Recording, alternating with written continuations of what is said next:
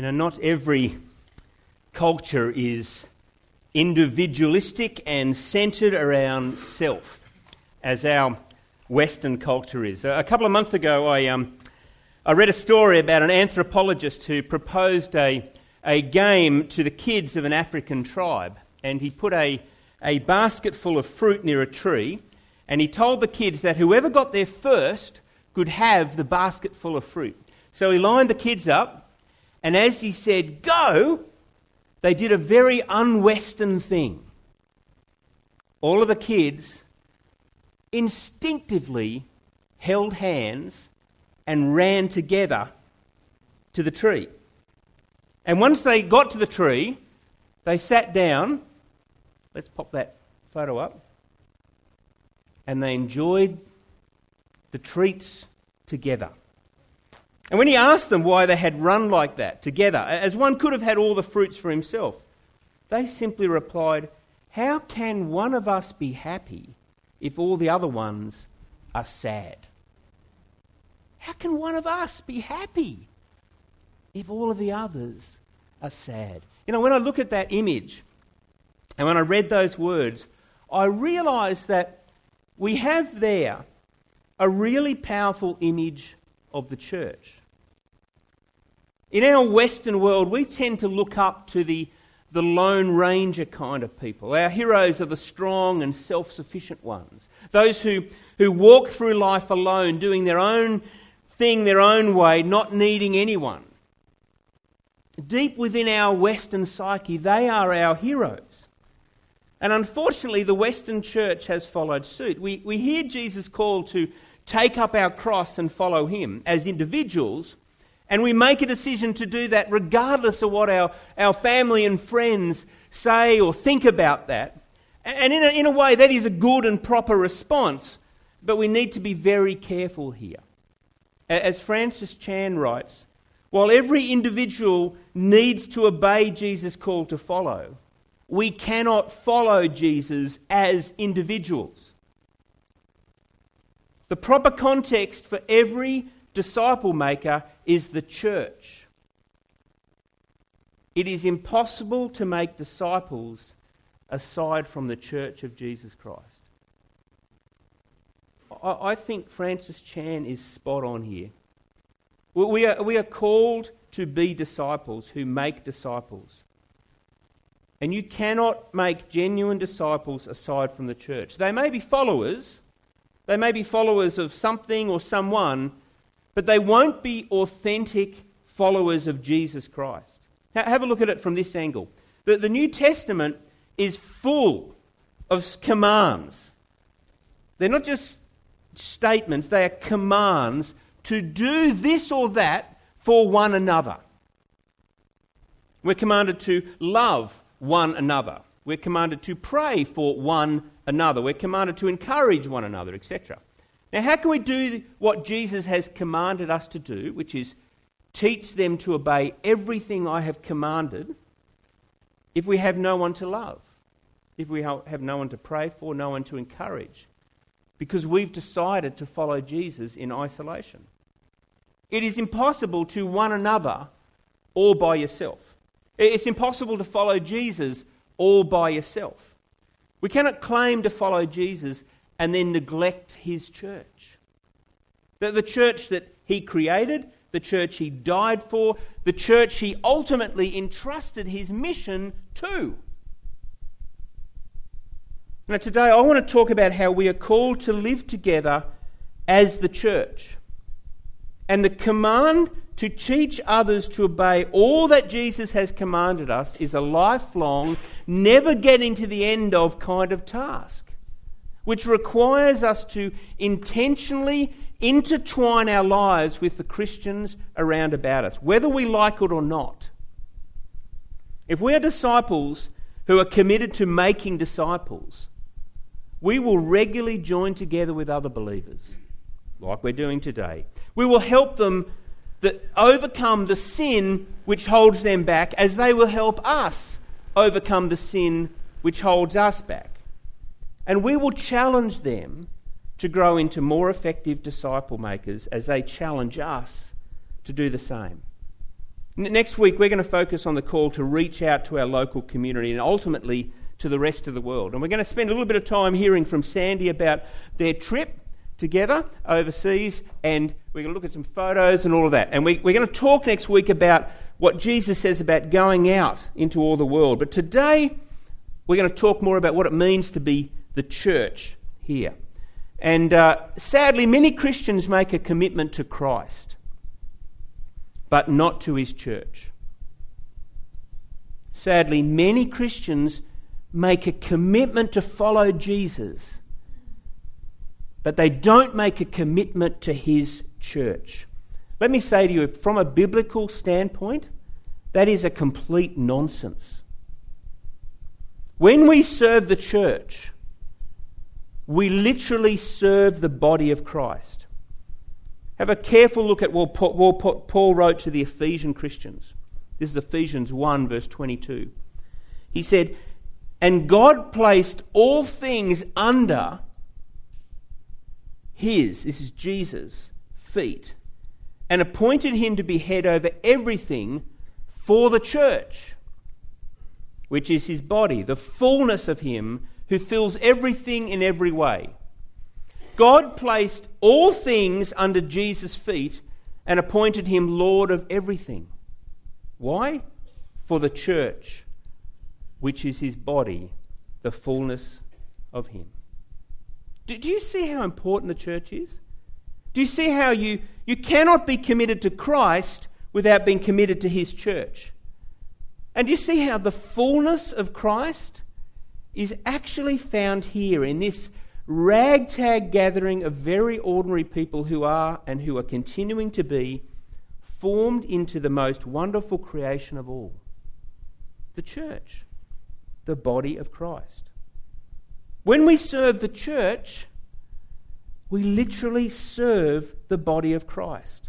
A couple of chapters later, Paul said, this is Ephesians 3, verse 10, he says, his intent was that now, through the church, the manifold wisdom of God should be made known to the rulers and authorities in the heavenly realms, according to his eternal purpose, which he accomplished in Christ Jesus our Lord. The church is now, believe it or not, the vehicle, the channel through which God has chosen to reveal his manifold, his multifaceted, all-encompassing wisdom to the angelic realm. The Apostle Peter tells us that angels long to understand the gospel message. And they are so much more able to glorify God now that they understand what God is doing in the world. And that understanding actually came to angels through us, through the church. Friends, this is no small thing. This church thing we are part of is very important. This really is the main game. This really is where God does his work. This is what God has decided to do. And you realise that I'm not speaking about the building when I say that. I'm talking about us, this gathering of believers who meet in his name. And then when talking about marriage, Paul draws a direct parallel with Christ's love for the church. Now, we normally read this passage and think about marriage. But I want us to read this passage today and think about what it says about the church in the context of marriage. Ephesians 5 verse 25 says, "Husbands, love your wives just as Christ loved the church and gave himself up for her, to make her holy, cleansing her by the washing with water through the word, and to present her to himself as a radiant church, without stain or wrinkle or any other blemish, but holy and blameless." In this same way, husbands ought to love their wives as their own bodies. He who loves his wife loves himself. After all, no one ever hated his own body, but he feeds and cares for it, just as Christ does the church. For we are members of his body. Let me just ask you this morning, is your commitment to Christ reflected in your commitment to his church? I mean, really, ask yourself this question.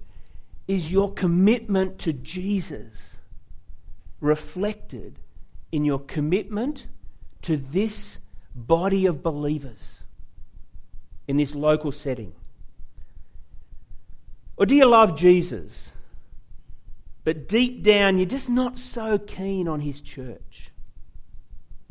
I love Jesus, but I just wish I didn't have to go and meet with those people. You know, I really hate it when people trash talk the church. I really do. When people say terrible things about this church or that church, I really hate that. And it's not just because I'm a pastor either. It's because deep down I know how hurt and angry I get if someone trash talks my wife. Men, do you know what I'm talking about? I dare you to trash talk my wife in front of me. My kids know. Yeah, I can honestly say Brendan spoke harshly to his mother once. Once. How old are you, Bren? 23. You know, when we trash talk the church, we trash talk the bride of Christ. That is no small thing.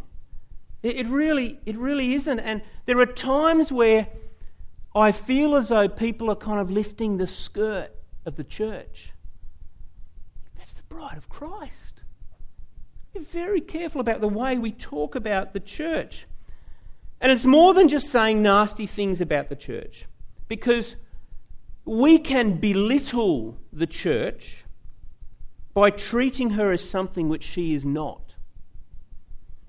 And I think that is probably a bigger issue than even the trash talking, where we actually take God's church and we make her something, we treat her as though she is something which she is not. That the Church of Jesus Christ is not a social club. I looked up all the clubs in our local area. There's clubs to do everything. There really is. There is a plethora of clubs all over the country. The Church of Jesus Christ is not a social club, and her purpose is not to meet your needs. Though that is often cited when someone leaves a particular church. This church no longer meets my needs, they say. And then they leave because we haven't quite been able to get the right mix of music and morning tea and pastoral visits or telephone calls and parking. This is not Club Gorakan. The church is not this building, and it's certainly not an option for you to sign, tick yes or no when you're signing that eternal life insurance policy. The church really is life and death for a dying world. The church is God's strategy for reaching our world.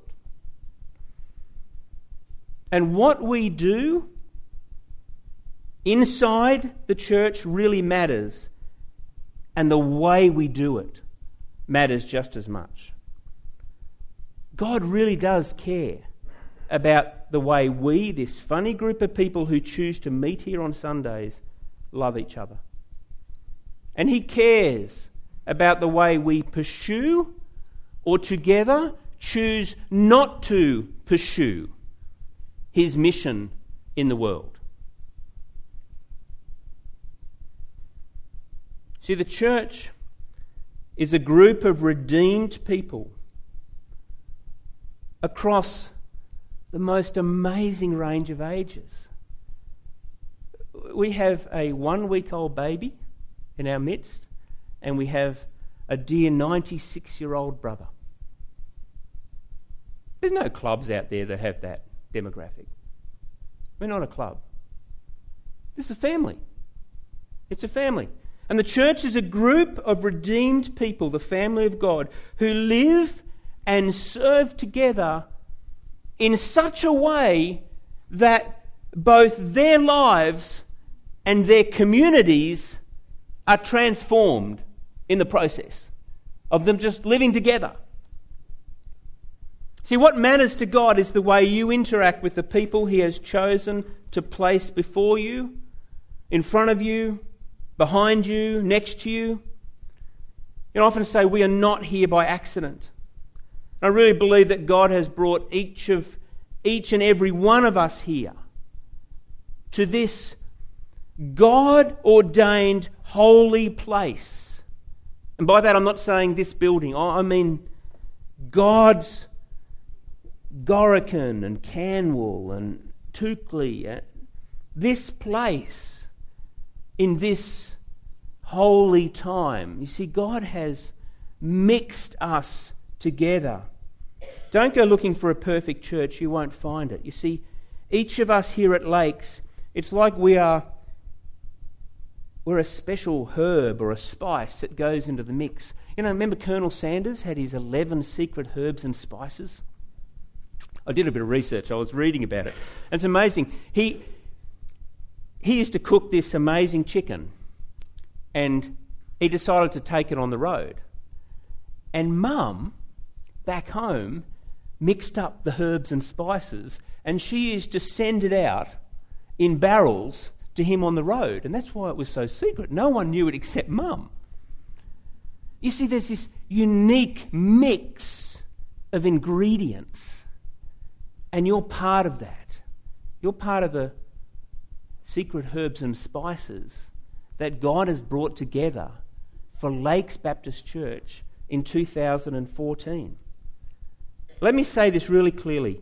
If you're not connected with other Christians, serving and being served, challenging and being challenged, then you're not living as the Lord Jesus desires you to live. And the church is not functioning as He desires it to function. See, God's wisdom is that every believer, literally every Christ follower, would be part of a gathering of believers who come together regularly in a kind of rhythmic habit for mission, worship, evangelism, fellowship, and discipleship. And we come together under the servant leadership of pastors who shepherd the church for the glory of God. Now, despite the fact that the Bible clearly places a priority on believers being fully committed to a local congregation, many Christians try to live out their walk with Jesus apart from this serious personal commitment to a local church. And the reason for this are really very many. As I said earlier, our culture has trained us to be self-sufficient, self-reliant and wary of authority. And we can find that the kind of interdependence and even submission and accountability which the Bible speaks of is actually offensive to us, and it's threatening. And as a result, many Christians hop from one church to another, and not just once. I mean, this goes on for their whole life. They keep looking for the perfect church that will tick all the boxes. And many have been hurt in the past, and they no longer trust church leaders or congregations generally. And others just don't see it as being all that important. I've got my Jesus. I love Him and He loves me, and that's all that matters. And look, He understands my special needs. And He understands that I'm different from other Christians. And look, He's okay with my special sins. We have this little arrangement, my Jesus and me. He understands. And that's why I don't need to be committed to any one church. Or, I found too that people, it's almost subconsciously like they know that when I go to a church, I'll be a new person and there'll be all this attention that'll be on me and people really wanting to make me feel welcome, and that feels wonderful. But after a while, there are other new people and I'm just kind of one of the gang. But if I go to another church, then I'll be a new person again. And they go from one church to another, and then when they've worked through all the churches in the local region, they come back knowing that, oh, you're back! Wonderful to see you back, and it all starts again.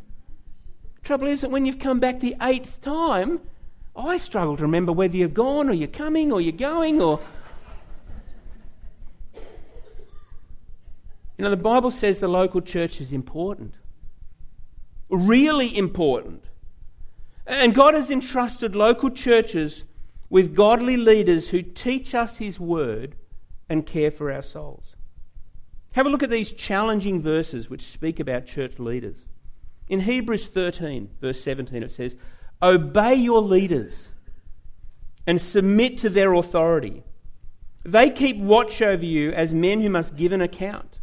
Obey them so that their work will be a joy, not a burden, for that would be of no advantage to you." And then Paul, writing to his young co-worker Timothy, says, "The elders who direct the affairs of the church well are worthy of double honour, especially those whose work is preaching and teaching. For the scripture says, 'Do not muzzle the ox while he's treading out the grain, and the worker deserves his wages.' Do not entertain an accusation against an elder," or pastor, that word there is interchangeable, "unless it is brought by 2 or 3 witnesses. Those who sin are to be rebuked publicly so that the others may take warning." Just for a moment, I want you to think to yourself, hang on, is that Murray saying that, or is that the Bible saying that? It says, those who sin are to be rebuked publicly so that the others may take warning. All I can say is, wow. Can you imagine if we actually did that? Can you imagine if every time someone entertained an accusation against an elder or pastor, that we dragged them up the front and rebuked them publicly? For those of you who have roast pasta over Sunday lunch, you'd be up here every week. You know, we'd have to have a special spot in the service, wouldn't we? You'd have worship songs, announcements, prayer, offering, and then the kids' slide would come up. Kids, make your way out. Bless you as you go. Okay, public shaming. Could all those who've made a false accusation about our leaders in the past week, if you could come forward now, please, that would be great. Come on, we haven't all day. No, wait, one at a time, please. I know what it's like. Okay, I grew up in a church where roast pasta was served up in most households every week. And I know that because I used to go to lunch at all my friends' homes and my home. And I joined in like everyone else. See, roast pasta is the glue that held us together. It really was. It was our common contempt for the poor old church leaders. It made us feel good about ourselves. Them being so ungodly, so useless, so incompetent. Well, we were so godly, so competent and so together. And I now, with a few more years' experience, have one thing to say about that kind of behaviour. If your pastors are so incompetent, shame on you for not standing up and asking us to leave. I mean, honestly, shame on you. The church is important. If you're so sure that we shouldn't be leading the church, have the guts to publicly demand we step down. Maybe you're right, and we shouldn't be leading the church. Now, in case you're wondering to yourself, my goodness, what is happening? What is happening at Lakes that I'm not aware of? Let me assure you, there's nothing happening at Lakes that you're not aware of. Everything's okay. I am speaking generally here about church, but if I don't speak about this, I'm not preaching from the Word of God. I'm jumping the hard bits. Do you agree? The church matters to God. It really does. This is a big deal. We should never treat it lightly. And you cannot treat your leaders poorly and have a healthy church. You can't. I mean, that's why that Hebrews passage says, obey them so that their work will be a joy. You know, I meet regularly with local pastors in our area and another group of pastors from all over the place. And very sadly, Louise and I often return from our groups saying, we are so blessed. We are so blessed at Lakes. And we are so sad for all these other churches. Because there are so many churches that are in utter turmoil because of this issue. Because congregations don't take this seriously. And one after another, there are just devastated pastors and their families. But worse than that, there are whole congregations of people who are the bride of Christ who spend decades being absolutely useless in their holy time and place because of conflict. So this matters. It really does. Obey them so that their work will be a joy, not a burden, because that would be of no advantage to it all. See, nothing good comes from tearing churches and their leaders down. God has united us together to keep one another from sinning and to keep the flock together. We have a tendency to wander off. God knows this, and part of what we do in this weekly rhythm is we come together, and even when we don't feel like it, we do it because it calls others back to God. You see, we call one another back to the centre of what this is all about. Have a look at these two verses which teach these truths. It says in Galatians 6, brothers, if someone is caught in a sin, like the net captures them, or they catch their foot. If someone is caught in a sin, you who are spiritual should restore him gently. But watch yourself, or you also may be tempted. Then he says, carry each other's burdens, and in this way you will fulfill the law of Christ. So I think sometimes we can think that the burdens there is just, when someone is unwell. Excuse me. But sometimes the burden can be someone else's kind of propensity to fall back into a certain sin. And we can become very judgmental of that person because they've fallen again.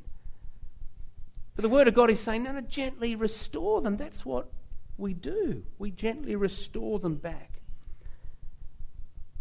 And then we find Jesus saying, this is Matthew 18. And sometimes I just wish that we would do this better. If your brother sins against you, go and show him his fault. Just between the two of you. If he listens to you, you've won your brother over. But if he will not listen, Jesus says, don't leave it there. If your brother has something against you, you go to him and he still won't listen, don't leave it there. Because Jesus knows that conflict in his church will be kind of like rust, cancer. It just will make its way through the body. If he will not listen, take one or two others along so that every matter may be established by the testimony of 2 or 3 witnesses. And then the third step, if he refuses to listen to them, tell it to the church. And if he refuses to listen even to the church, treat him as you would a pagan or a tax collector. Which I want to point out doesn't mean you completely shun him. It means you treat him as someone who's kind of outside the fellowship. And how do we treat people outside the fellowship? With great love and compassion. So God has commanded that we gather together regularly in local settings where we set aside time to hear from God's word, just like we're doing now. And then we hold one another accountable for living as God's word tells us to live. That makes sense to me. That sounds like a good way to live, doesn't it? It says in Hebrews 10, let us consider how we may spur one another on towards love and good deeds. And he says, let us not give up meeting together, as some are in the habit of doing. Now, Hebrews is written in probably about 70 AD. It's about 40 years or so after Jesus. And so you think, gee, it's pretty early. And they're saying, don't give up meeting together, as some are in the habit of doing. This is the first century. We've got to make sure we don't give up this meeting together habit. But let us encourage one another, and all the more as you see the day approaching. Who knows when Jesus is returning again? I can tell you with some accuracy, I know exactly when Jesus is returning again. It's 1 week closer than it was last Sunday.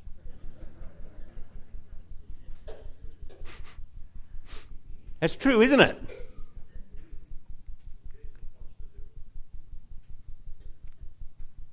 He says, do it even with greater intensity the more you see the day approaching. This meeting of Christ followers is important, and all the more important as the day of Christ's return approaches. In addition to this, we celebrate the Lord's Supper.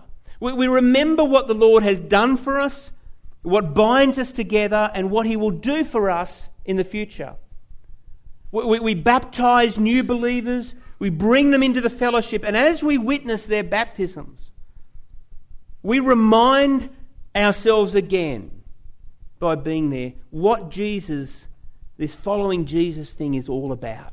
You see, when someone is baptized, they go down in the water, and what they're really saying by that action is, my old life is fit to be dead and buried.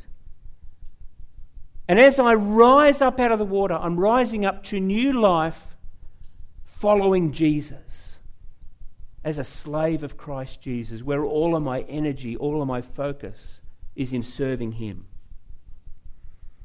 And then after gathering together, we scatter to care for believers, and we share the gospel with those who don't yet know Jesus as Lord and Saviour. See, clearly from Scripture, being a disciple and making disciples involves committing your life to a local church. A church where you are joined together with other believers under godly servant leadership to grow in the likeness of Christ and to express the love of Christ to the world around you. A little earlier I asked you a challenging question, and I want to ask you it again, and I would like us to do some work with God in a sense. Is your commitment to Christ reflected in your commitment to his church? Could I ask that we bow our heads now? I want you to consider that question.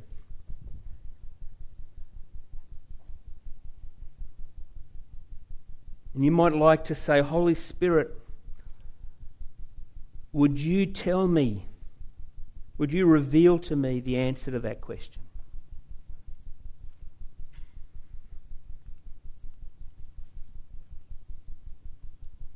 What is the Lord saying to you right now about that question?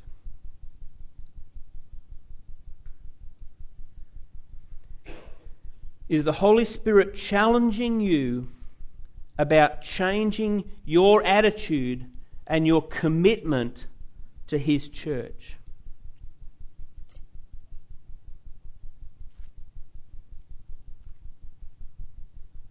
And if that is the case,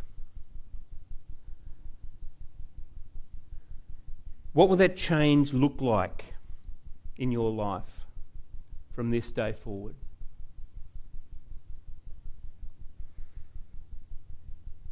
See, a man is the sum of his habits. What are the habits? What are the habits that are part of your life that need to change? Is your commitment to Christ reflected in your commitment to his church?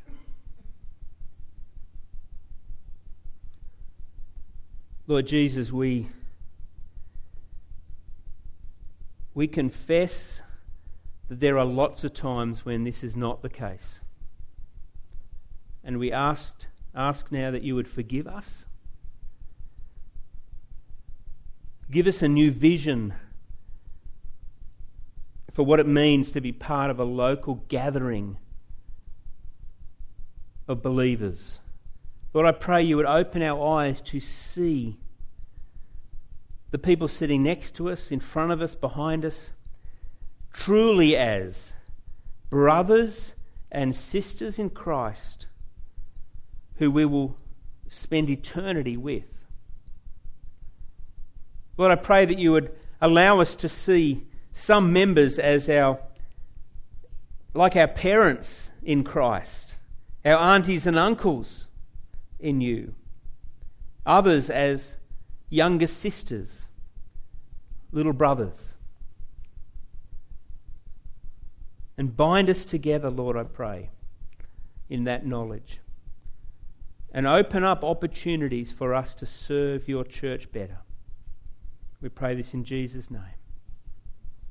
Amen.